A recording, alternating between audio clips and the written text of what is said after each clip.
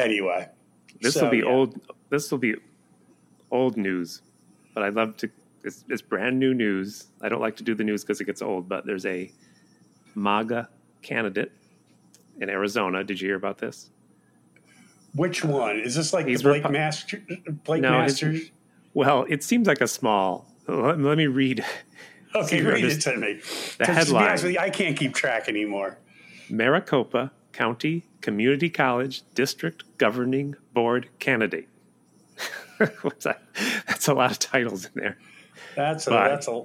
He was in his truck masturbating in front of a grade school, so got arrested for that. He was taking up 3 parking spots, so it's like he had to pull over quick. Well, okay. The masturbating in front of a grade school is one thing, but the taking up of 3 parking spaces, okay. Yes. Enough is enough. I'm glad they got him. And yet they'll still vote for him. He withdrew. He's suspending his campaign. Let's say that. Suspending. But he'll still be on the ballot, though. I guess. I think if Pee Wee Herman lost his TV show for masturbating in public, he shouldn't get his... Send Paul Rubens out there. His community college district board governing, whatever his title was. Wasn't Sheriff Joe Arpaio? That was Maricopa County, too. Oh. Don't you remember Sheriff Joe? All makes sense. Oh, yeah. Oh, it's all coming together now, right? I think he lost his... He tried to run. He was a... what do you call it? The primary, and he lost the primary, I think. Yeah, was he disqualified? I can't remember now. Well, they got rid of him and charged him with something, and Trump uncharged him, and I can't remember. But you know what? Remember Marion Barry? Okay, we're just so people don't think we're beating up on just on the Republican side. On the Democrat side, the mayor of Washington, D.C. was one Mr. Marion Barry. I remember. Who resigned in disgrace as mayor of Washington, D.C. What was this, like 1989 maybe? Was caught on camera smoking crack. Caught on camera. Chris Rock did a whole spiel on this. Chris Rock did a brilliant stand-up bit on this. Caught on camera smoking crack in a pipe.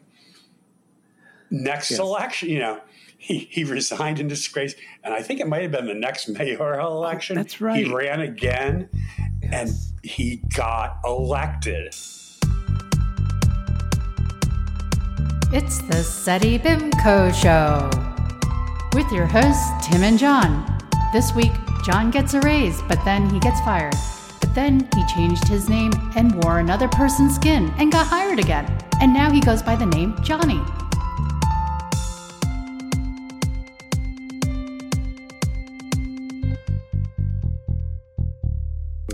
But anyway, this is the Seti Bimco Show. It is a show where we talk about the humorous tragedies and drama of high school in real life and in some crappy movies. We've gone through Halloween without too many guests, but I promise I'll get another one. Yeah. Yes. Yeah, I don't think people mind with it just being you and I speaking every week, though. A guest is always nice to have, and I've loved the guests that we've had. Yes. But sometimes I just like sitting here and talking to my old friend Tim. Yes. Well, and I think we try. We try. We try to talk? We do our best. Gosh darn it, we do our best every week. I do want to say, I'm going to say some things before I forget. Thank you to Corey Corcoran. Did you get your Screen magazine? Did. I got my Screezine. Am I pronouncing that correctly? Yeah, Screezine is how you pronounce it, correct? Okay. Yes, I got my copy. I do not have it at hand. It may be sitting on my desk, but that's okay. Your interview was fantastic. Okay. Well, thank you, Corey. Thank you, Corey. And I have read it, and it's actually a very good. Does he have a website? I need to go on and find out if I can subscribe to it and get it sent to my house his website once. I'll find it later. I'll put it in. Okay, yeah, maybe we could promote that a little more. No, it was very well, and I got a little you get your little bumper sticker thingy too. Did he send you one of those? Sorry, I'm looking for his. It's Grumpus. Grumpus. Well, you can email him at Grumpus USA. Oh, I don't want to give his email out. Just his website. I'll find it later. Yeah, okay. He doesn't want crazy Grumpus. Yeah, he doesn't want crazy people emailing him. Like, I noticed he didn't put a return address on my envelope because he's like, I don't know who this guy is, you know? Really? He didn't? No, there's no return address. I didn't find it. Maybe it's on the envelope somewhere. He gave me a SACE. There's a word no one knows. No one knows that. A self-addressed stamped envelope. That's hilarious. Did he send it COD? Did he send it COD? How many people know that? Two words from the 70s, SACE George and O'Connor COD. scratching his head. So, anything happened to you that you wish to talk about since you? I know you had a busy I just want week. to touch on a couple little things. I know we don't like to talk about current headlines, and but we have recently lost country great Miss Loretta Lynn. That's right. And the only reason I bring it up was because actually she released an album, I believe, in 2018, which I actually really, really enjoyed. It was kind of bluesy influenced. And interesting. Anyway, I can't think of the title off the top of my head right now. But I remember being 14 years old, and that movie Coal Miner's Daughter came out. Yeah. With Miss Sissy Spacek, who won the Academy Award for Best Actress for it. Mm-hmm. And all I remember at that time knowing Loretta Lynn from was, remember when she did the Crisco commercials? Crisco, do you proud every time. Now that you say that, I remember that. I forgot. She just, all of a sudden there'd be Loretta Lynn in her kitchen in Tennessee. And I think Doolittle was there with her in the background. And she'd talk about how it helped her pie crust and it helped her fried chicken. And Crisco, do you proud every time. And all I remember thinking is this movie coming out and my 14-year-old self thinking, why did they make a movie about the Crisco lady? Right. And oddly enough, not one mention of the making of the Crisco commercials in the movie. Not one mention? Not one mention. No behind-the-scenes look on how they made the Crisco commercials.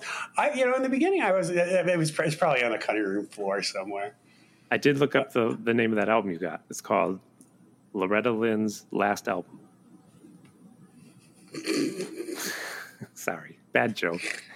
It was a bad joke, Tim, but I'm sorry she's gone. I knew immediately. Yeah, she doesn't care anymore.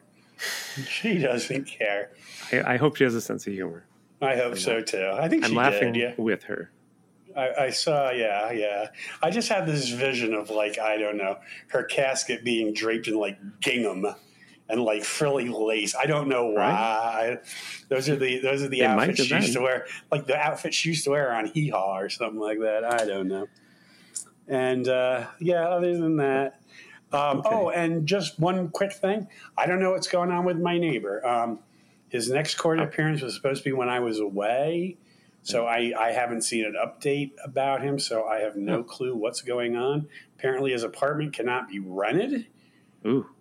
Yeah, I don't know what's going on. But anyway. Well, technically, if he's innocent, it's his apartment. Like I agree. If someone... Yeah. You can't just get rid of the apartment if they're like, well, they arrested me for a month and I'm innocent. Section 8 is still paying for it, then I guess, the landlord doesn't care. I don't know. And to follow up, if you're not a regular listener, I'm going to follow up on a story from last week. My wife and I often will eat breakfast Saturday morning at a restaurant where we can bring our dog and sit outside. And it was a little chilly last time, but last week I explained that the crew in the kitchen, not the waitstaff, the crew in the kitchen dubbed me the Eggman. The Eggman. I said, I don't know why. Don't know why they call me that, because it's breakfast. There's eggs on every dish on the menu. It's not like I'm the only one that orders eggs. But have you ever sent your egg back? You ordered a 3-minute egg and it was a 5-minute egg. You're like, this is a 5-minute egg. I can tell. Send that back. I want a 3-minute egg, not 3 minutes and 1 second. 3 minutes. Do you ever do that? Oh, sure. Why not? Oh, see, there you go. That's why they call maybe you that's the why. Eggman. That's why they call you the Eggman. That egg was done for 3 minutes and 22 seconds. I said a 3-minute egg. If I wanted a 3-minute and 22-second egg, I would have ordered a 3-minute and 22-second egg. I'm sorry, I didn't mean to interrupt your story. Go ahead, Tim. I thought they called me the Eggman from the years I spent being a door-to-door egg salesman.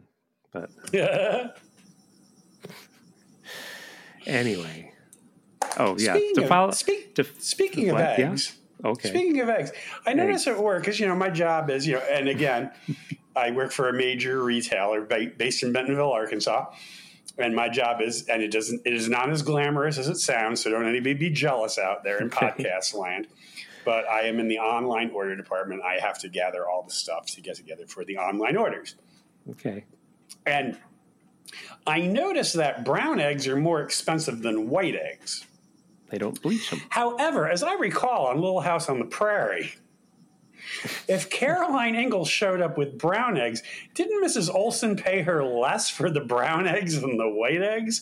I seem to recall that. I can't remember that. I do recall that. She would pay less for the brown eggs, and now brown eggs are worth more. Well, yeah. Or that show was just, deep-seated racism that runs through Hollywood.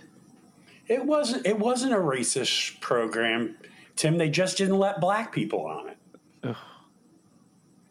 Yep. There was no racism. There were no black people around to be racist against. Like Cheers. Cheers. I'm going back to... Let me finish my egg story. I'm sorry. So we go to this restaurant again where the people in the kitchen call me the Eggman. New wait staff. And I'm like, can I have it's called the name of the restaurant. We'll say Allen's. I don't want to name them. I said, I'll just have the Allen's breakfast. And I wasn't thinking, it's a new woman, new person. She comes back out and she says, yeah, that's not on the menu, which it's not. They do it for me. I'm like, oh yeah, it's not on the menu. And I was like, I sighed and I wasn't upset with her, but I was like, just tell them the Eggman is here and they'll get my breakfast right. And she went in and when she came out later, she's like, oh yeah, all good. Now they know what's going on. And sure enough, I wonder if it's like, oh, here comes the Eggman, or oh, here comes the Eggman. Yeah, I wonder what I'm worried about. That's all I got. I watched the Mexican episode of British Bake Off, and you have Netflix, so you can check it out. You said you got Netflix. I haven't seen it yet. Was it as offensive? Well. I'm just like, it's kind of silly. They made Mexican wedding cakes, and one man made a nice cake with like splashing different colored frosting on it. And then he's like, oh, it's got to be Mexican. Can you guess? He put a giant black mustache on the cake, which didn't go with what he did. And I'm like, what? That's your, now it's Mexican. Did you put a mustache on it? Just kind of a head scratcher to me. I mean, anyway. And Carol was peeling. Everybody was upset with this. I feel bad for Carol. I'm laughing with her if she's listening. I know she's listening. Of course she's listening. She was peeling an avocado the way you peel a potato, with a potato peeler. Oh, no. Yeah. So, anyway. Yeah. Well, it doesn't matter because, I don't. The English are just going to overboil any vegetable they get anyway. So all she's going to do is throw it in a pot of water. And sorry, Dirk Feelgood, if you're listening. Let's try to get through the movie in half an hour. Okay, sounds good to me. There's not much to the plot, but you picked it, so you give the synopsis. Sure, Can you do it? The movie is called Teenagers from Outer Space from 1959. Because this show's about teenagers. Yes, and okay. So I picked this movie because it was Teenagers from Outer Space, yet I don't think there was one teenager in the movie. I know. Because we all know that. Anyway. Read the synopsis. Let's read the synopsis. Anyway, a young alien named Derek abandons his crew to search for a new life on Earth, while one of his crewmates is sent to find him as they attempt to eradicate human life in order to farm Earth with giant lobster-like livestock they call gargons. Okay. Giant lobster-like. They were lobsters. They used lobsters. They weren't lobster-like. They were lobsters. Now, do you think those lobsters were alive?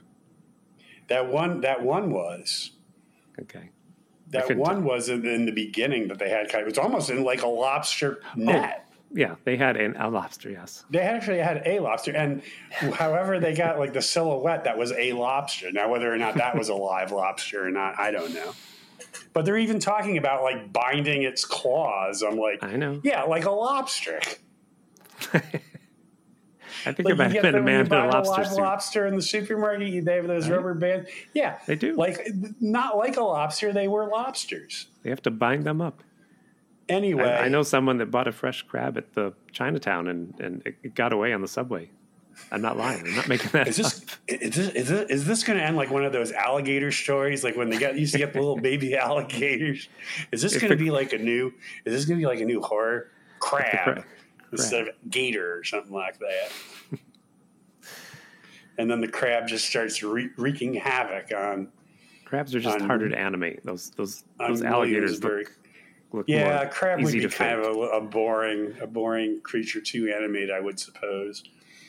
So anyway, the film is directed, written, produced, and edited by one Tom Graeff. Is that Graeff? I guess. Yep, that's how you pronounce his name. So directed, written, produced, and edited by Tom Graeff. Pitching Bugs Bunny, catching Bugs Bunny, first base Bugs Bunny, second base Bugs Bunny, shortstop Bugs Bunny, third base Bugs Bunny.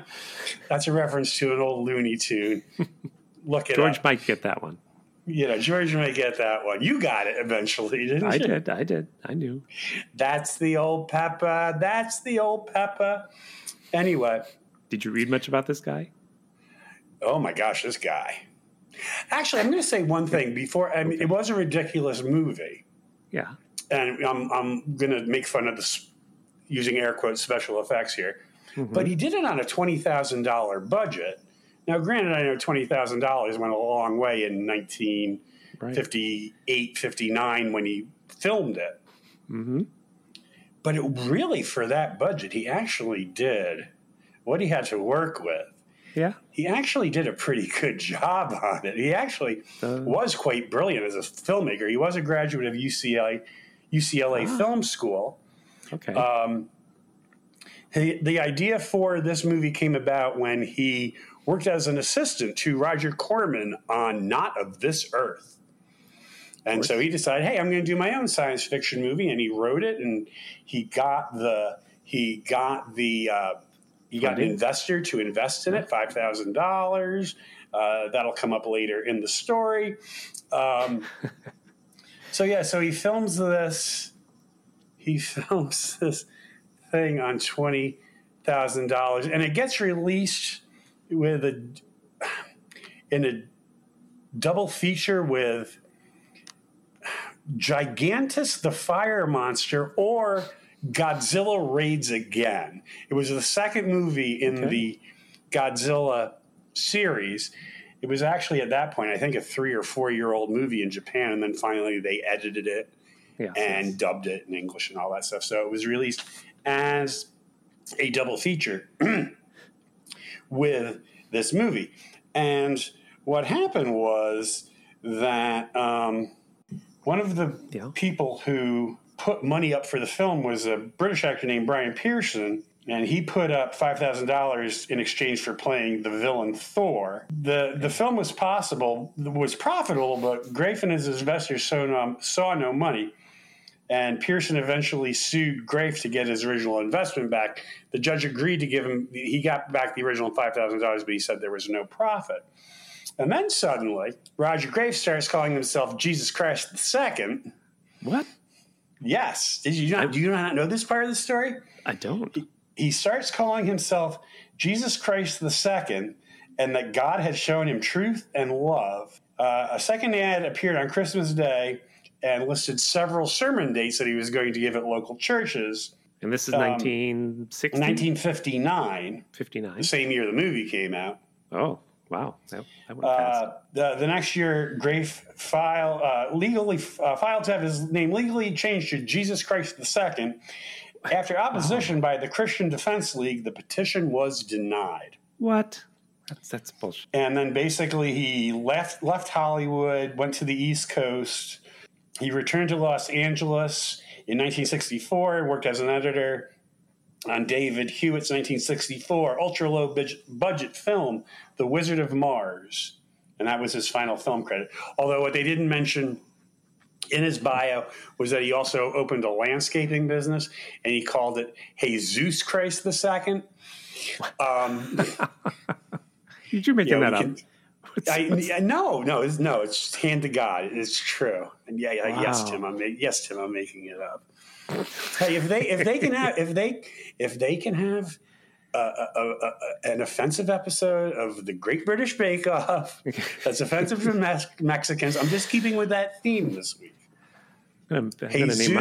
Jesus Christ II, Landscape and Design. It was the name of that. Okay, I can't get past that the church stopped him from changing his name. That's ridiculous. Yes, the Christian Defense League. Yes, was founded as a white supremacist activist organization in California, and it later moved to Louisiana. I didn't quite know that. Well, now this is something I just learned. According to the Anti-Defamation League, it also had a paramilitary function and stopped Richard Grafe. Are they still around? It says was founded. They're still around. They were watching British Bake Off that week. They were watching loving it. It doesn't say anything about it ending. Just they moved to Baton Rouge, Louisiana, where the paramilitary activity continued. Now, because they got that's amazing. Forced out of. And I did not read about him because I sent you a little note to warn you who I did read about, which is the actor who plays he's in charge of the space mission. Yes. Played by... He doesn't have a name. He's just called Spaceship Captain. But his real name is King Moody. King Moody. What a name. Would you like to talk about King Moody's credits? Yes, King Moody. You all know from 1969 to 1985, he was Ronald McDonald on TV. He was the Ronald McDonald, the top Ronald McDonald. Yes. Not somebody who claimed to be Ronald McDonald. Oh, did you read what I read? I read what you sent me. There's some guy out there claiming to be Ronald McDonald. Why would you claim to be Ronald McDonald? I have no clue. Well, did you read? His name is Joe Maggard. Yes. And there seemed to be little documentaries about him online, but they've all been yanked down, I think, by McDonald's. Did you find one that worked? I didn't. No, I couldn't find one. From what I read, he kind of played you don't screw with Mattel. No, never use Barbie in anything. They trust me. Disney what were you doing? or McDonald's. Well, the Pleasant Rowland, who owns the Aurora Inn, who I worked for, who created the American Girl dolls, who sold them to Mattel. Oh, I know all about Mattel shenanigans. You've been putting your Barbie dolls in the front yard again. Well, since New York Times bestselling author and friend of the show, George O'Connor, not only were my little ponies covered in olive oil and positioned in sexually explicit positions. Yes. You didn't think I'd see that, did you, George O'Connor? I saw it. My Barbies are gone. And somebody, again, I'm guessing, New York Times bestselling author and friend of the show, George O'Connor, left the Ken doll behind, and he must have brought a G.I. Joe, and it looks like they're having anal sex. Thank you, George. Thank you, George. I would like the key to my apartment back. But those dolls are not anatomically correct, so I don't know how George managed that. Oh, he managed. Let's get back to the movie here. So yeah, let me explain that Joe Maggard. Oh yes, I'm sorry. I believe he played a replacement Ronald one afternoon for something. And ever since then, he's like, I was Ronald McDonald. I played Ronald McDonald, and McDonald's is like, oh no, you didn't. Like actually Adam McDonald's restaurant. Like he probably did something. It's probably he was like a replacement for one day. And it probably wasn't even a company-owned store. It's probably like a franchise. He's run with it. So I want to find this documentary. Some madman who wants to be Ronald McDonald. I'm sure it pays well, but it doesn't pay well if you're just pretending. Oh, I'm sure King Moody made more money off of playing Ronald McDonald than he did anything else. Like Flo the Progressive Lady. We've talked about this before. Flo the Progressive Lady, the Progressive insurance commercials. She's laughing all the way to the bank. Yeah. Do you know who the highest paid television personality in the 70s was? Have I asked you this before? Was it the It woman? It wasn't B. Martha. It wasn't B. Arthur is Maud. Let me just. Well, was it the woman who would sell the coffee? What was her name? Oh, Mrs. Olson. Yeah. Folgers Coffee. No. No. Am I Think close? about it. Okay, no, it is a commercial. It is somebody who did it. Oh, the Charmin guy? Mr. Whipple, please don't squeeze the Charmin. I got it on the second guess. What do you know? Of course. Well, we're going to say third guess because I knew you were going to say B. Arthur is Maud, so I just automatically. Okay, I'll give you 2 guesses, Tim. There you go. Yes, apparently, Mr. Whipple, he'd work 8 days a year and made the equivalent in today's dollars of like $8 million a year. But not a Christian man. He worked on Sunday. So I hope America knows that. Not a Christian man. And for the people who don't know what we're talking about, he was a guy who sold toilet paper. And he guarded the toilet paper because people wanted to squeeze it. To squeeze it because it was so squeezably soft, yes. It's all these perverts like, in the 70s. You don't squeeze the Charmin, you use it to wipe your ass. Yes, that's what he would say to them. That's what he'd say. That was his catchphrase. Don't squeeze the Charmin, use it to wipe your ass. And they said, wait. This commercial's going to be shown in the afternoon. Children might be home watching it. Could you say maybe, I don't know, please don't squeeze it. And then in the end, Mr. Whipple would be squeezing the Charmin. Oh, he did and all the time. pleasuring himself. But anyway. People had problems in the 70s. That was one of the big ones. Yeah, no, he was, seriously. He I think they found him in a van with Charmin in front of a schoolyard. Yep. Pleasuring himself. Yep. And he could never run for public office in Maricopa County, Arizona again. That's why people today don't know about him, don't know his name. There you go. History. I just wanted to say there was another Ronald McDonald called George Voorhis. I wish his name were just one letter different, Voorhees. Right, yeah. For Friday the 13th. I was going to say, this does sound, did he wind up being a serial killer? He wound up being a serial killer, didn't he? Well, he was only 69 to 70. Like, he was an extra Ronald in Southern California. He introduced kind of like the Mac. George Lazenby of Ronald McDonald's. Wow, people are getting that reference. They might. They may get it. One of his clown characters was called Mr. Pockets, and I don't think that's right. That was George Voorhees. Mr. Pockets. Oh, he said, as my mother would say, he sounds like a toucher. Yes. All right. I just had to talk about this. I went down a big McDonald's hole. Well, let's get off the McDonald's. Yes. So, yeah, we went down, and we got to get back to Teenagers from Outer Space because we only have, 15 minutes left. At most 19 minutes to talk about it. But it's okay. We can do it. So, anyway, this spaceship lands outside Los Angeles. Well, excuse me. No, it's Anytown, USA. It was actually filmed in Hollywood. We don't know exactly where it was, but it's obvious that it's Los Angeles. I can tell it's California because I think I spotted an elevator. Yeah. Definitely. So, of course, you have King Moody and former Ronald McDonald playing the ship's captain. You have the aforementioned Brian Pearson playing. Okay, so Brian Pearson and the David other Love? Character. His name is David Love, the main David kid. Love. Yeah, they were cast. Tom Grafe was having a pool party, and he called it an audition, and all the guys had to come to the pool party in thongs, and that's how they got the parts. And because their characters' names are such straight men names, Thor and Derek. Can I tell you how many Thors and Dereks I went home with in gay bars in the 80s and 90s? I'm going to stop right there. How about some Odins? Just in case kiddies are listening, we'll just leave it at that.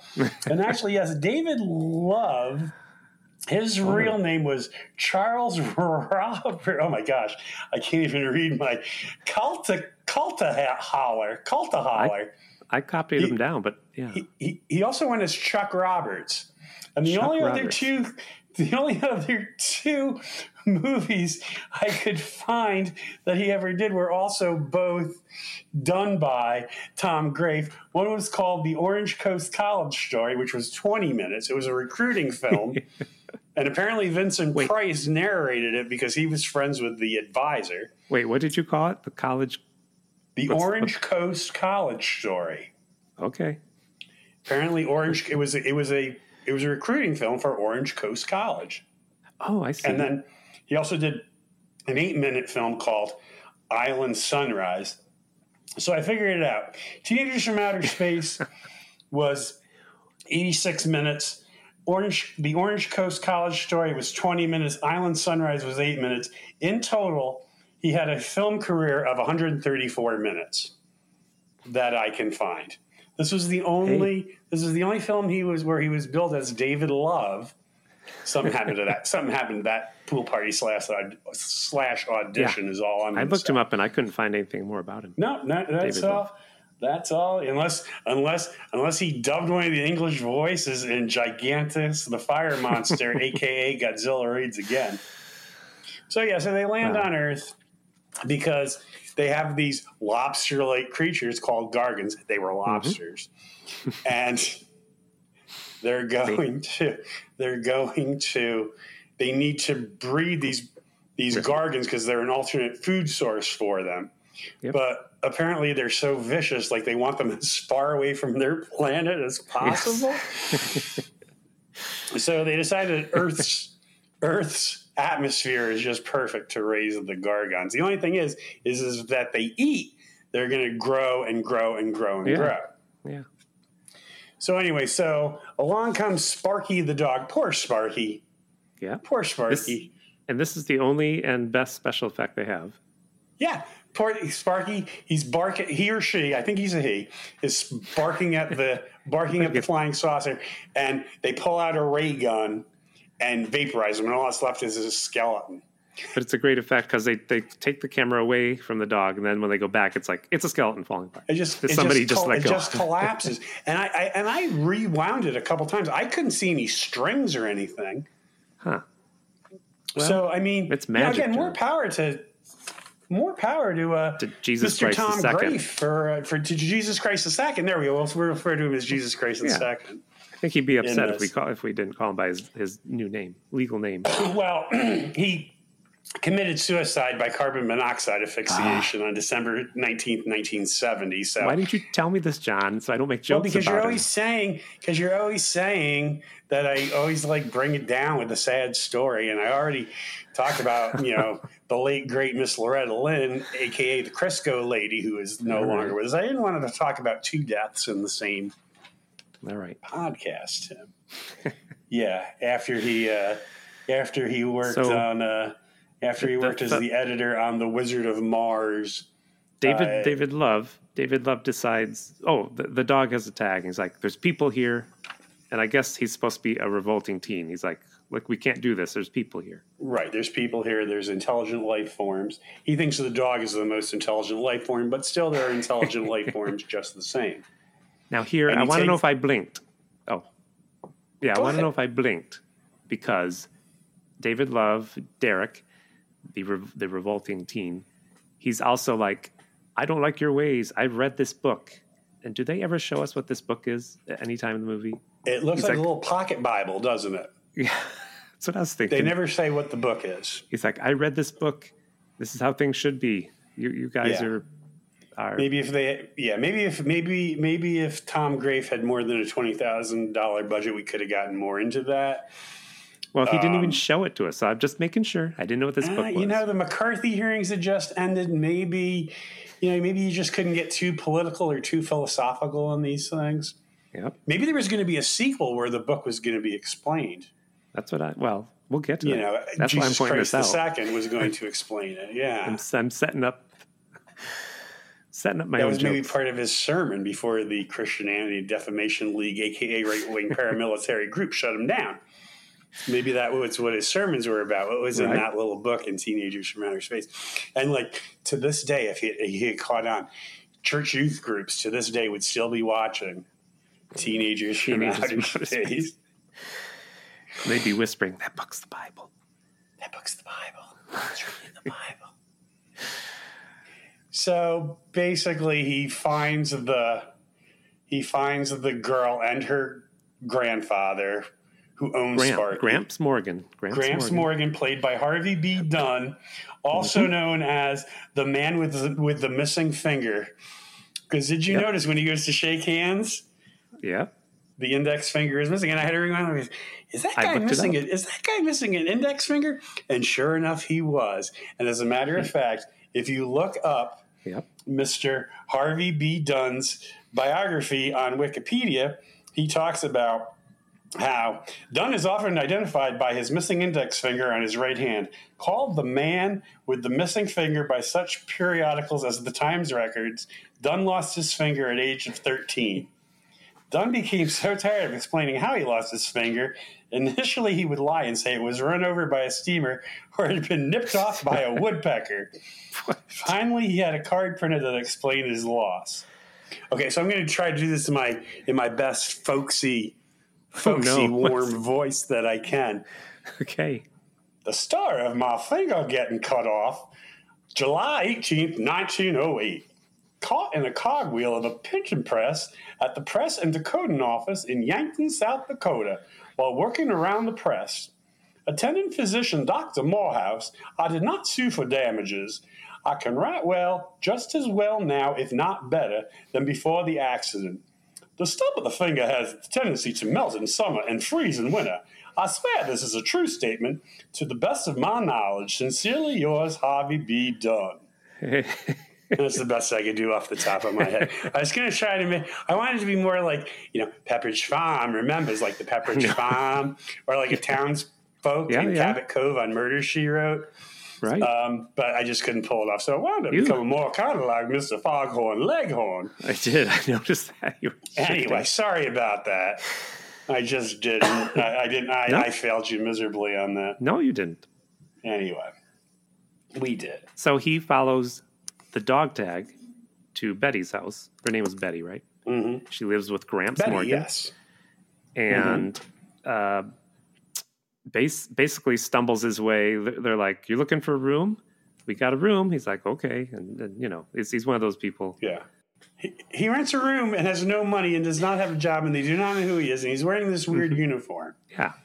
And they're like, "Yeah, sure, come stay with us." And Thor, is it Thor who hunts him? Thor hunts him down. He gets the directions from the gas station attendant.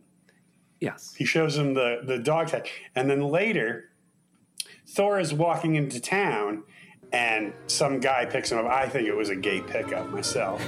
A gay pickup that is going to eventually go to... No, did you see the way that driver was looking up? He was looking Thor up and down. He wanted Thor to lay his hammer down. Hop in. I'll give you a lift. Lift? Well, it's a long way into town. Okay, it's all right with me. Yeah. Anyway... So he goes, "Oh, well, I've got to get gas." And he's explaining to him how the car works, because Thor is always, "Well, what's that? And what's that?" And so eventually they go to the same gas station. The guy goes, "Well, there was a feller here with the same uniform you had on." And they're like, "Well, where did you send him?" Thor has some anger management issues, I must say.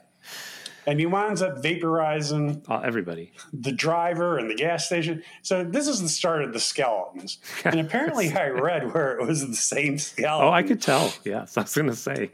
It was the same skeleton. You could see the metal screws holding it together if you look closely. Especially when they do a murder later, yes. But I did want to back up because of your gay pickup line, because when Derek Revolt at the beginning, they make him lay down and they're like, "I'll go get the chains, you get the leather straps," or something like that. I'm like, what? Yeah. I'm telling you, Tom Grave had a pool party / audition. Oh, I know. where the actors are. How do you feel about wearing a thong bathing suit? And we're going to change your name to David Love. Which leads us to the next part, because not only do they give this guy room, Betty, the daughter, is like, "I'm going to a pool party. Want to come along? My boyfriend can't make it because, her boyfriend is a reporter." And he's like, "Somebody saw a UFO. I got to go interview them right away. Yes. This is important news." Yeah. Yes. I think I go to the pool. Joe Rogers, played by Tom Lockyer, who is actually Tom Grafe, who directed, wrote, produced, edited, and played Joe Rogers in it. Pitching Bugs Bunny, catching Bugs Bunny, first base Bugs Bunny, second base Bugs Bunny, third That's why base Bugs Bunny, shortstop Bugs Bunny. That's why he was the reporter. Now he's looked tired. He was doing everything. He was doing everything. No wonder why he went over the edge. No wonder why he started thinking he was Jesus Christ II. Sleep deprivation, man. Sleep deprivation will do it to you. But they go to this swim party, and this part is also... Are you going to be upset about the same thing I was upset about? He's like, I don't got swim trunks. I don't have swim trunks. And the girl at the party's like, well, you can wear my dad's. And I'm like, oh, yeah, no, what's going on? And yeah. And I think she offered him her brothers. I thought there was going to be like, I thought there was going to be kind of a little more male erotic, Mr. John Hamill and Trog kind of situation. Yeah, you're right. I'm surprised that none of them were like took their shirt off at some point to fight. Yeah, and speaking of no teenagers being in this movie, Alice, the friend. I mean, they didn't even try to cover up the fact that she wasn't a teenager. She looked like she was about 35. You mean the woman in the pool? Yeah. Alice. That was it. Alice Woodward. They kept her in the pool, so you couldn't. Well, my parents and the servants are off today, so we've got the place all to ourselves. Yeah. Mm-hmm.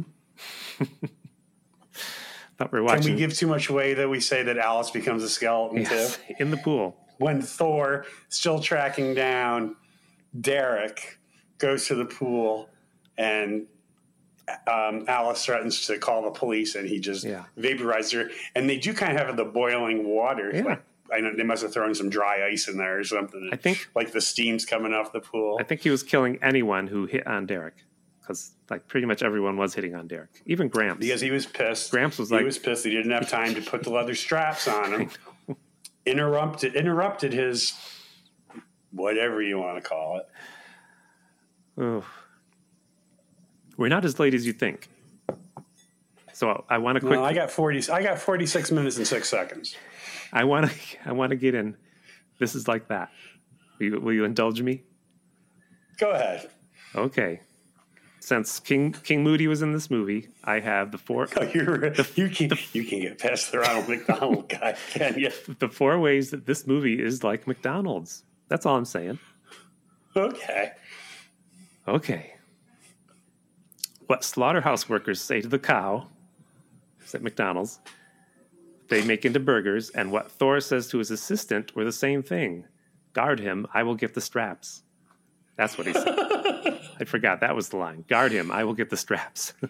Guard him, I will get the straps. Second way this movie's like McDonald's. These aliens want to release Gorgons on the Earth so they can grow to gigantic sizes. And the McDonald's Corporation want to release McDonald's franchises all over the Earth so people will grow to gigantic sizes. Wah, wah. Wah, wah, wah. I was going to leave that one out. That's pretty good. The third way. That's pretty good. No, it's pretty good. The third way this movie's like McDonald's is, in this movie, we see a lot of skeletons, but McDonald's keep all their skeletons in the closet.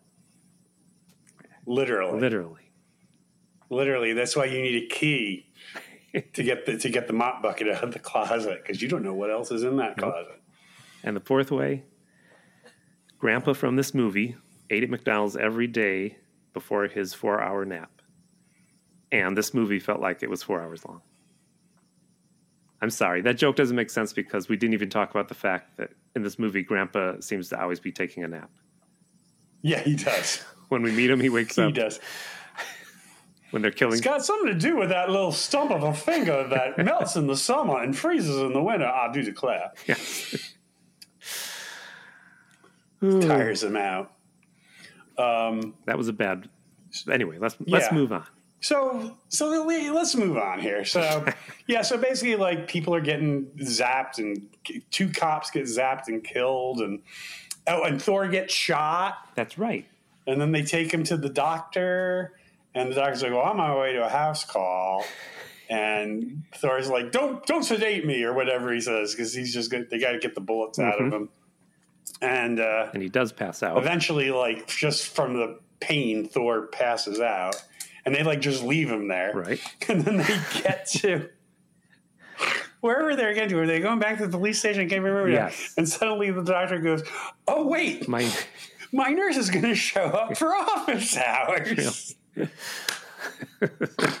like a sitcom. I forgot. I have left an unconscious wounded alien with a disintegration ray. Why they just didn't take the disintegration ray away from him? And they even try to call her, like, and don't revive him. And don't revive him. She's well, like, I've already bandaged him and treated. Well, there you go. It's my Hippocratic oath. I must revive wounded aliens. I must revive wounded aliens. I didn't know he had a disintegration, right? Does he shoot her too? So they go out. I forget. So and then I can't remember where this fits in. I can't remember if this was before or after, but Joe the reporter, played by the director, Mr. Jesus Christ II, played by Jesus Christ II. Was he a cop? Mac? Yeah. Takes him out to the cave. Now, I thought we were going to have like another, like, Trog, Night of the Lepus, right, going into the cave. And Joe even had his camera. I thought it was going to be like, Trog, where they just took the picture. Yeah. But no, he just hears the screams of Mac, because apparently $20,000 doesn't go that far to filming caves. And so basically, yeah. So like the big lobster's coming out and is going to come and attack the city. And Thor forces the nurse. He takes control of her car and he pushes her out, or she comes out of the passenger side and rolls on the road. She's fine. And then Thor gets ejected from the car when it tumbles down the cliff. Right. And so he's off to the General Hospital where he's also going to be arrested on murder charges. He's going to the hospital. They can't find the disintegration ray. Disintegration ray. Which they find under a rock. Now, how it wound up under the rock, I have no clue. Did Thor have the presence of mind to put it under the rock? Anyway, the disintegration ray is not working. No. The giant Gargon is going to is on the northeast limits of the city, on his way in. Yeah. And they get out there, and Derek decides that he's going to use the electrical wires on the poles, and that's going to be enough energy source. So he has Dawn call the power plant. There's like a little phone there to connect her. And the guy operating the power plant really doesn't seem to have any question about it. He's like, yeah, sure, I can give you more power. Sure, I can do it. I can increase the circuit. I can make the generator go faster. He's just like... So, long story short, Derek kills the Gargan. Yes, with all that electricity. It powered the disintegrator. And, yes, and then what a death scene. The spacecraft comes back. Oh, and it turns out that Derek is the son of the leader. And John, apparently, you don't know who your parents are when you're raised there. And I wrote this before you even told me about the director's biography. I got a note here. Is this movie a Jesus allegory? Because Derek is the son of the great leader. Great leader. Know him. They come to Earth. Everybody thinks that Derek has decided to join forces with his people again, but actually he's setting a trap for them. Yo, that's right. Just like Jesus did. He gets into the spaceship. Jesus did this right before the Garden of Gethsemane. Yep. Nobody knows this, so they didn't put it in the Bible. And he says, "Father, can I radio in the craft?" And they're like, "Yes." And all of a sudden, they hear the hatch locking, and he's telling the other craft, "Pick up your speed, because the faster they come in, they're going to collide." Right.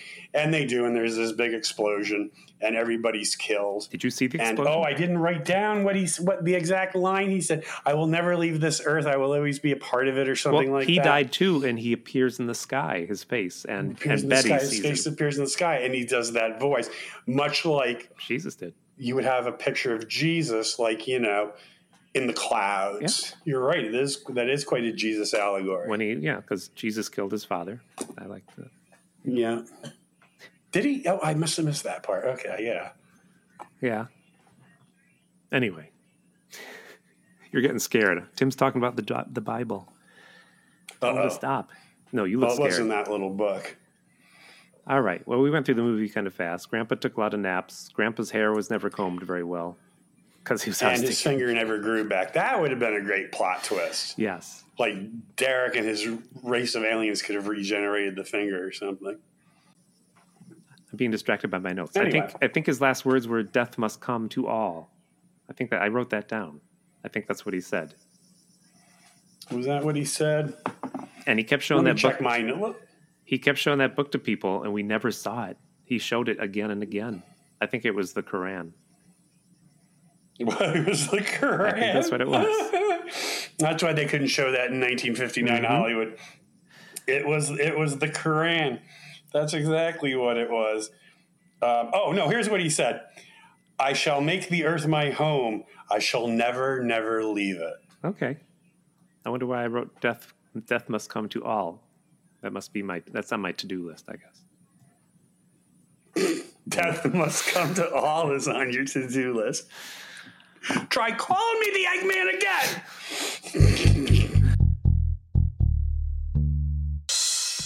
Okay. But it's quiz time.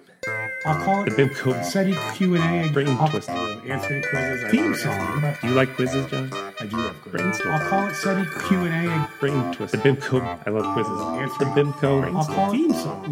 No. So I heard you had an extra question, but you want me to do my question first? Or I don't know. Do your question first. The first question, because we thought we were being too mature with the fart thing, is who in this movie was voted most likely to become CEO of an elevator company? So I wrote Grandpa. Grandpa in the movie who was missing his finger. He was missing his finger in this movie now. He was missing his finger from his days climbing the ladder to become an elevator company CEO. Everyone was like, hey, why are you climbing the ladder to the top when you should be taking the elevator to the top? Climbing the ladder makes it look like you're supporting Big Ladder. We want to build elevators and put the ladder companies out of business. So in order to show his loyalty to Big Elevator and how much he was sorry for climbing ladders, he symbolically cut off his elevator inspecting finger. And without it. Is you right? Is because the right index finger is also known as the elevator inspection finger. Yes, that is common knowledge. Yes. And without this finger, his career was tough, but eventually he became an elevator CEO where he took 4-hour naps after eating at McDonald's. There you go. Okay. Well, my first question was going to be, would you like your Gargan boiled in a pot, grilled, or served as Gargan Newburg in a lovely cognac cream sauce? And actually, I have had it before. Okay. And, of course, I've got to pick boiled. Yeah. Because I remember when we'd do the New England clam bakes when I lived on Cape Cod, worked there summers, we would have we'd have it all such to go. We'd have our corn and our potatoes and our clams and our mussels, and we'd have them around the fire all such to go. And then what we do is we'd have a disintegration ray, and we'd sit there in the sand dunes and wait for a giant Gargan to come over the sand dune, and then we'd zap it with the disintegration ray, and then we'd put it in the pot. Okay. And have ourselves a good old-fashioned New England Gargan clam bake. But wouldn't it be a skeleton if you zapped it? Well, you just gave it a little boop. All right. You didn't do it full blast like Thor would. He'd be like, you just do a little boop. Well, it takes a while to master just the right amount to use. Well, I like that because boiling them alive is cruel. So I think it is good eating though. You can taste. You've never you can boiled taste a the live pain. lobster? No, I'm just saying it's the cool way. You'd never. Oh, that makes it so delicious. Oh. They don't know what hit them. You've never boiled a live lobster before? I've been present when it happened. Oh, so you're complicit in it. Yes. Did you eat the lobster? Yes. Well, see, there you go, Tim. Don't get off your high horse. I'm just saying. Just because I actually physically threw the lobster in the pot I'm just saying does not make me any less of a person than you. Because Is this like Leslie Van Houten? Like I only stabbed her after she was dead. So you were like the Leslie Van Houten of the New England clan. That's what they call me. You didn't actually. When I show up. You didn't actually put the living lobster in the boiling water, but you stood around while it was going on. They call me Leslie. They called me Leslie. LVH. They call me LVH. LVH. Ooh. Hashtag LVH.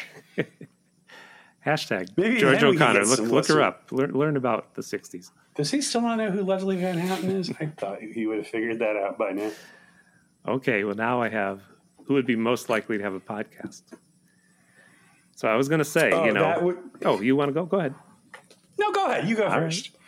I was going to say, if King Moody does not have a podcast about his years of being Ronald McDonald, then he must be dead. And I found out, yes, he's dead.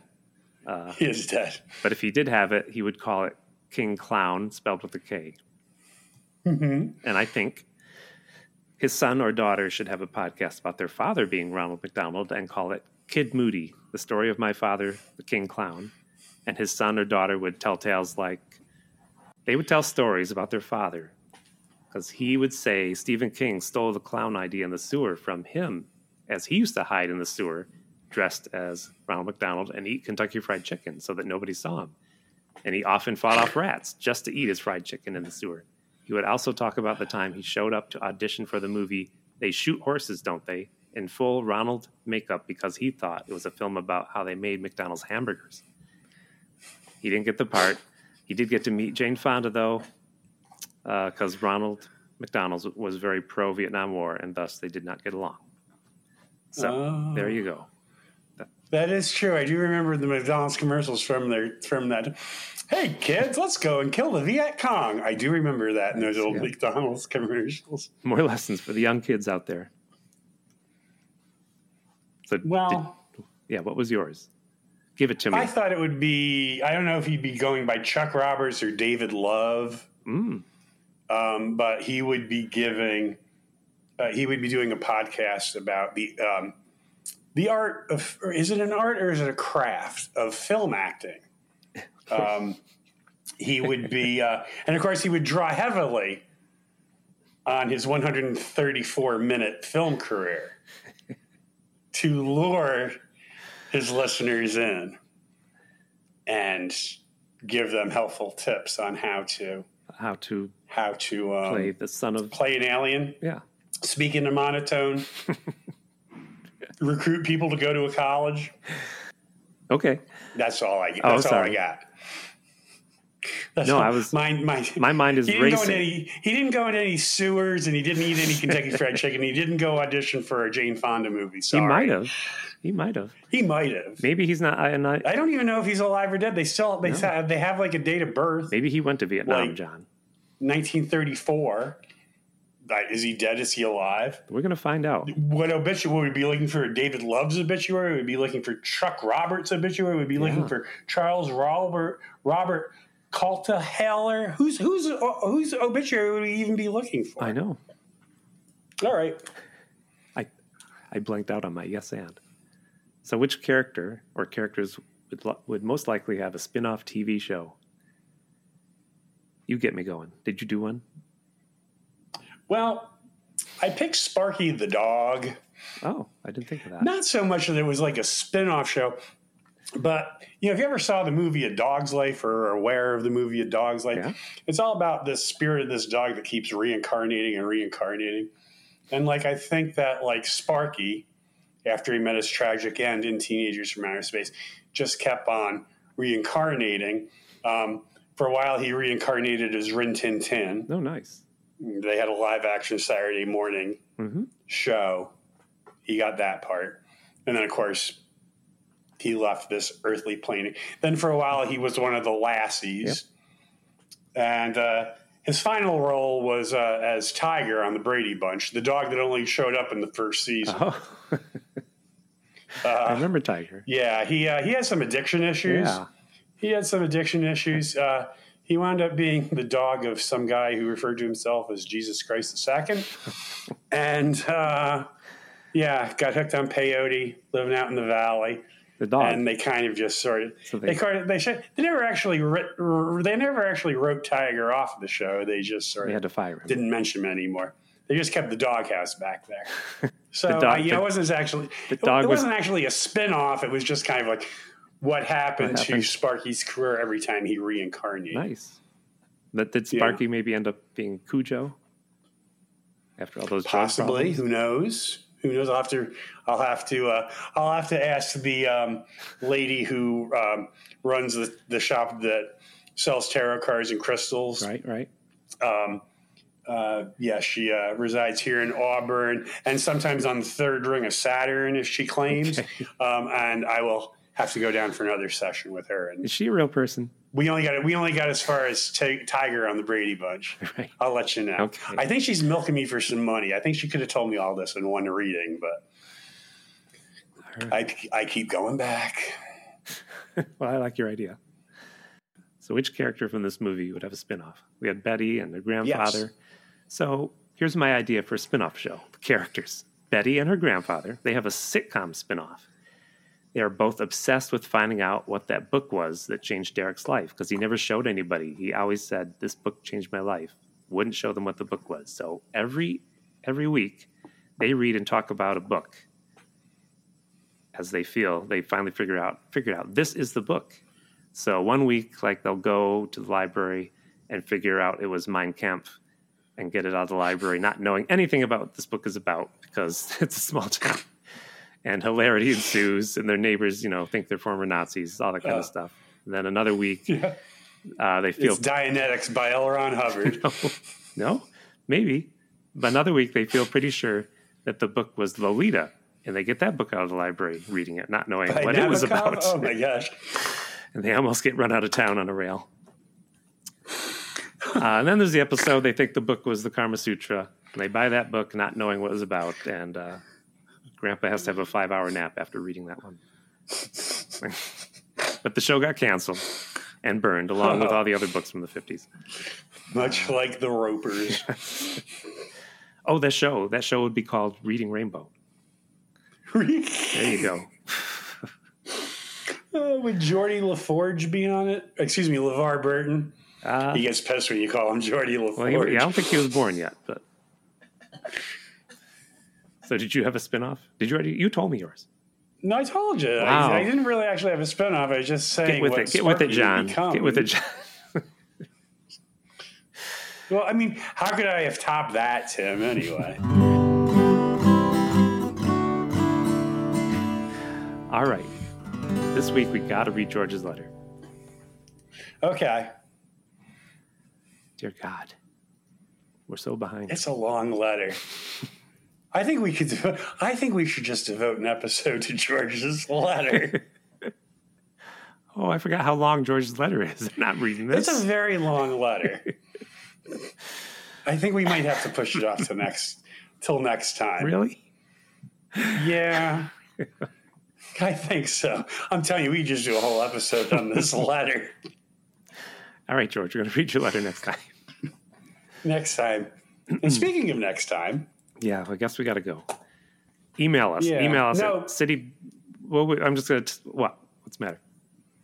Oh, I thought we were going to explain that I won't be here next week. Oh, you're not here next week? What's I'm not happening, here next John? week. Well, I don't want to jinx anything. I've got to go to Ohio for an audition. Oh, all right.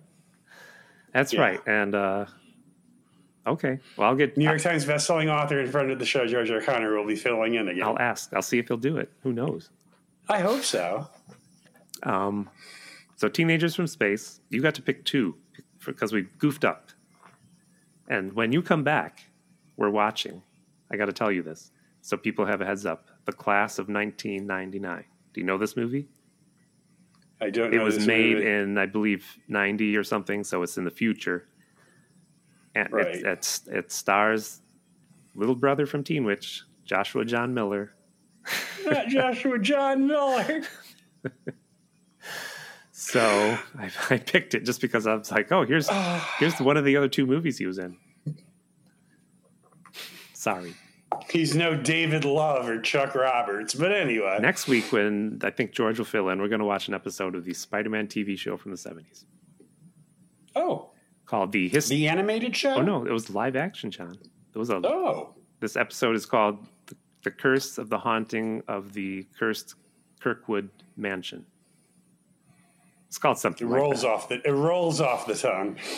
So in the meantime, you should email us at SETIBIMCO with an E at gmail.com. You could tell us a story about high school if you don't want to be on the show, and maybe we'll read a little short story. We're on Twitter. We're on Twitter. SETIBIMCO's on Twitter, and we're on Instagram. At SETIBIM. At SETIBIM. SETI_BIMCO. Instagram. You can follow us and give us likes. Whew. Please. There we go. That's what we're doing next week. And you have anything else to say, John? I think all's been said, Tim. We've said everything. Okay. Yeah. All right. Bye. Bye.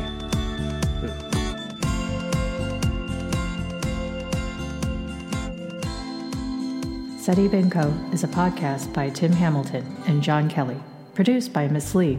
Music by Tim Hamilton. This has been a Pity Party Line production. Party line, it's a party line. We'll read his letter first one week. Okay, yeah, maybe that would be. Maybe we do like a retrospective show. Yeah. Like the relationship of George O'Connor to the SETI BIMCO show. And we'll just like anything like we ever cut out